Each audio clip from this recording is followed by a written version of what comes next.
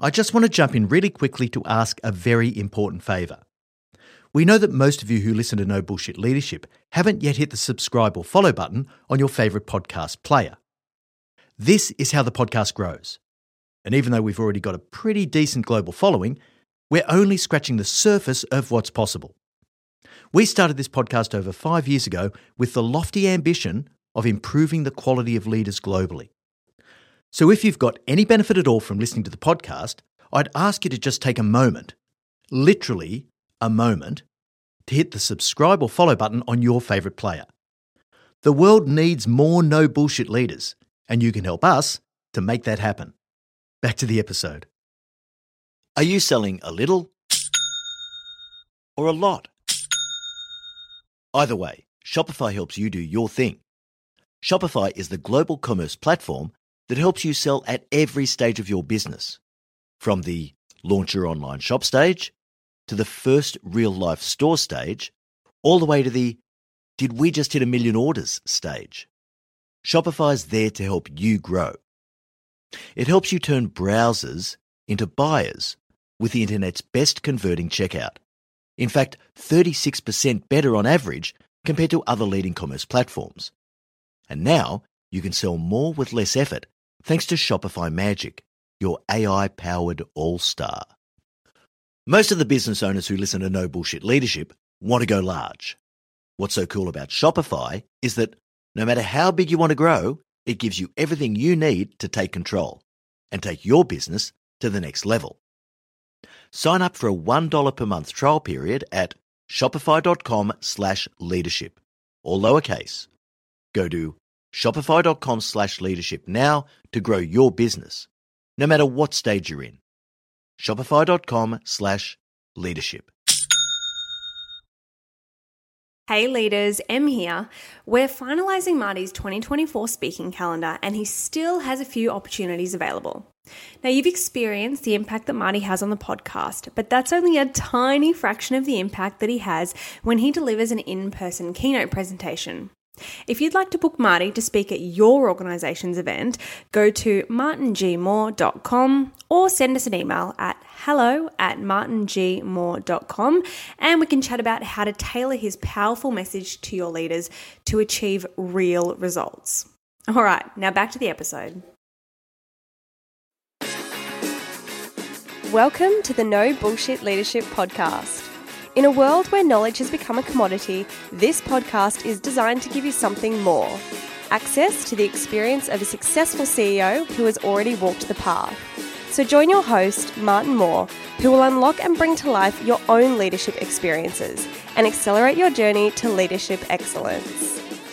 Hey there, and welcome to episode 155 of the No Bullshit Leadership Podcast. This week's episode, Lessons from Tokyo, What the Olympics Taught Us. Earlier this month, the Tokyo Olympics provided a welcome distraction from some of the other pressing global issues that have dominated our attention for what seems like an eternity. I managed to catch a few events and read some of the commentary that appeared in the news feeds, and I couldn't help but see the stark leadership lessons that came from watching athletes from all over the world striving to make their long-term vision a reality. These opportunities come around only rarely, so being on your game on the day is all important. For these athletes and coaches, it's a much less forgiving environment than most of us operate in. Now today's actually really simple. I'm just going to give you the 7 leadership lessons that I took out of my limited viewing of the Olympic spectacle. So let's get into it.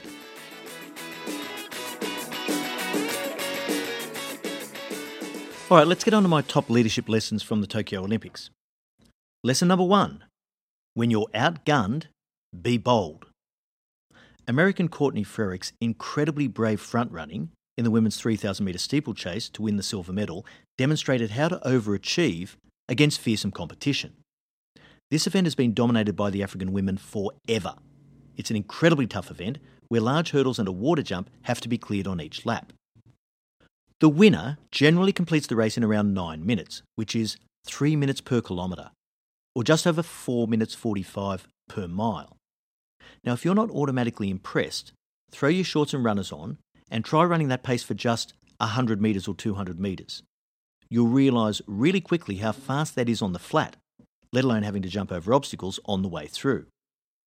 So tactically, Frerichs realised that she would be no match for the Africans in the last few hundred metres, as they would all outsprint her. If she was to have any chance at all, she'd have to take the race to them. So about halfway through, she stepped on the gas and went to the lead. A lap later, she had stretched out the lead pack and dropped off some of the top athletes in the world as they struggled to keep her pace. In the end, it came down to Frerichs and the eventual winner, Peruth Chemutai from Uganda.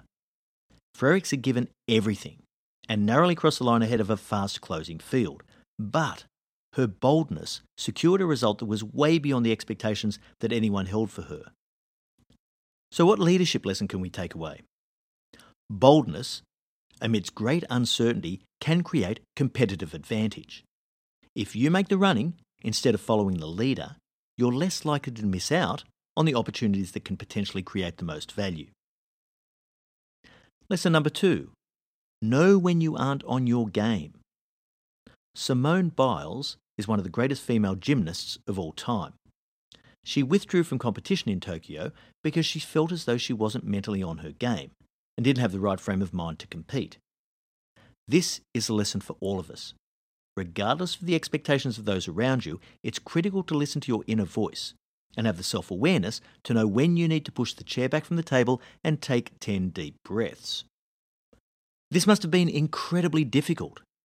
Biles admitting that she wasn't able to live up to the expectations of a nation, which were so high that even a silver medal would have felt strangely disappointing.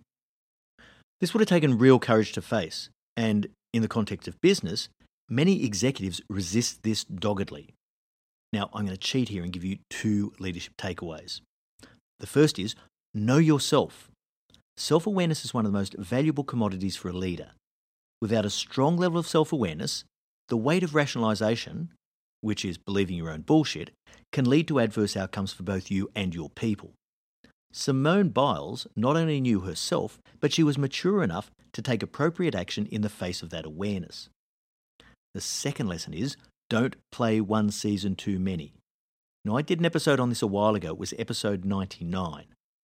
You need to know when it's time to go. How many athletes do we see play one season too many?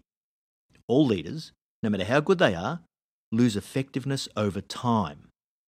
People just become familiar with your messages. They know your strengths and weaknesses, and they're confident in what they can and can't get away with. Being mature and selfless enough to realise when you've reached the point of diminishing returns for your team and the organisation is incredibly difficult, but it's best for all involved. Lesson number 3. Intrinsic motivation will always be stronger. One of the remarkable elements of the Tokyo Olympics was that it played out in stadiums that were largely empty. Without the crowds to cheer on their favourites, we saw plenty of upsets in all sports. Many athletes rely upon the crowd to help them find that little bit extra. To use the old sporting cliche, it often comes down to who wants it more. The ability to perform in all conditions and contexts is the sign of true resilience. But motivation has to come from within. If you're seeking external validation to enable your performance, this can be a curse as much as a blessing. If we think back to Simone Biles, she had to learn the lesson the hard way, that you are more than your results. She was quoted as saying, "The support I've received has made me realise that I'm more than my accomplishments and more than gymnastics, which I never truly believed before." Now, results are incredibly important if you've ever listened to an episode of this podcast, but if your self-worth relies wholly on external validation, you'll find it incredibly difficult to handle the setbacks and failures that inevitably come your way in business. Adversity brings resilience and insight, which in and of itself is incredibly valuable. Lesson number 4. Build talent from the ground up. The US women's team performed exceptionally well, winning 66 medals in Tokyo. The year-on-year improvements over the last several Olympics have been exceptional. This success demonstrates what can happen when depth of talent is built at the lowest levels of a sport. Now, the Wall Street Journal attributes this overperformance in part to the federal Title IX law that bars discrimination in schools and colleges, which has seen an explosive growth in women's sport over the last 4+ decades. The lesson is that leaders need to pay close attention to building depth and capability. It's the talent pipeline. We saw this explicitly when superstar Simone Biles pulled out of her gymnastics event, only to make way for Jade Carey, her teammate, to step in and win the gold medal.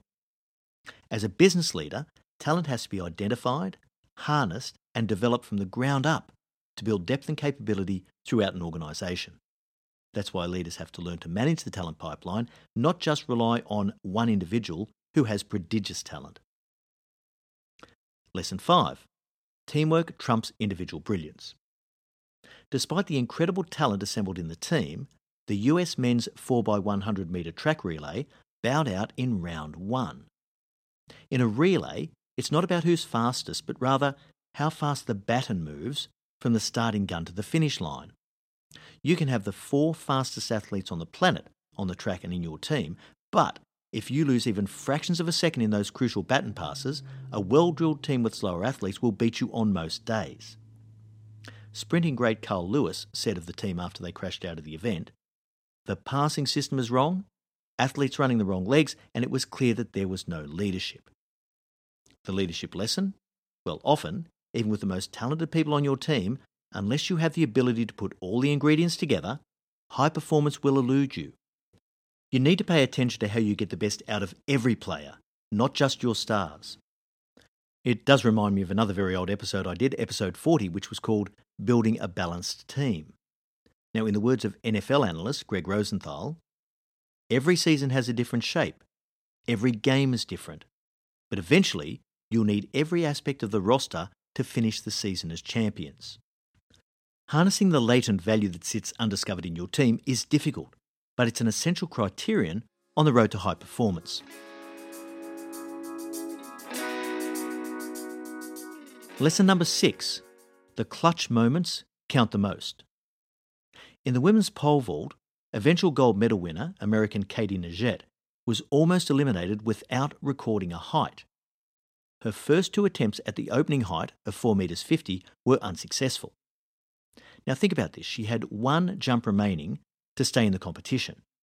Imagine the pressure. This was a height that no doubt she's cleared routinely 100 times in training. But this was the Olympic final, and her 4 years of preparation came down to just 1 more trip down the runway. Well, she breathed a visible sigh of relief when she cleared the height on her 3rd and final attempt. Naget went on to clear 4 metres 90 to win the gold. That's almost 16 inches higher than the height she nearly faltered on. Composure like this under pressure is the mark of a true champion. Every leader should aspire to this level of grace under pressure. Finally, lesson number 7. Diversity and inclusion is the Paralympics. Now, we talk a lot about the Olympics, and we tend to forget about the Paralympics, showcasing the world's best athletes with a disability. Now, I'm not highlighting this to make you feel bad. To tell you the truth, I hadn't even thought about the Paralympics until Emma mentioned it to me when we were discussing the episode. The Paralympics is a masterclass in courage and dedication to overcoming obstacles. But how many of us will be glued to our screens when the Paralympics commences next week? Can we even find a broadcast to watch? If you want to see why diversity and inclusion is a good idea, then get onto it. The turning point for interest in the Paralympics seems to have come about 10 years ago, when ex-Olympic gold medalist, member of the House of Lords and corporate executive Sebastian Coe was chairman of the London Organising Committee for the Olympic Games. Now, I had the pleasure of meeting Seb a few years ago over an intimate lunch, and I can tell you that he absolutely has the presence and the level of gravitas that you would expect from someone in his position. But in the lead up to the Games in 2012, he rarely mentioned the event without referring to the Olympics and the Paralympics in the same breath. And this apparently did wonders for the visibility of that sport. The Paralympics is a vital ground upon which we change people's views on disability.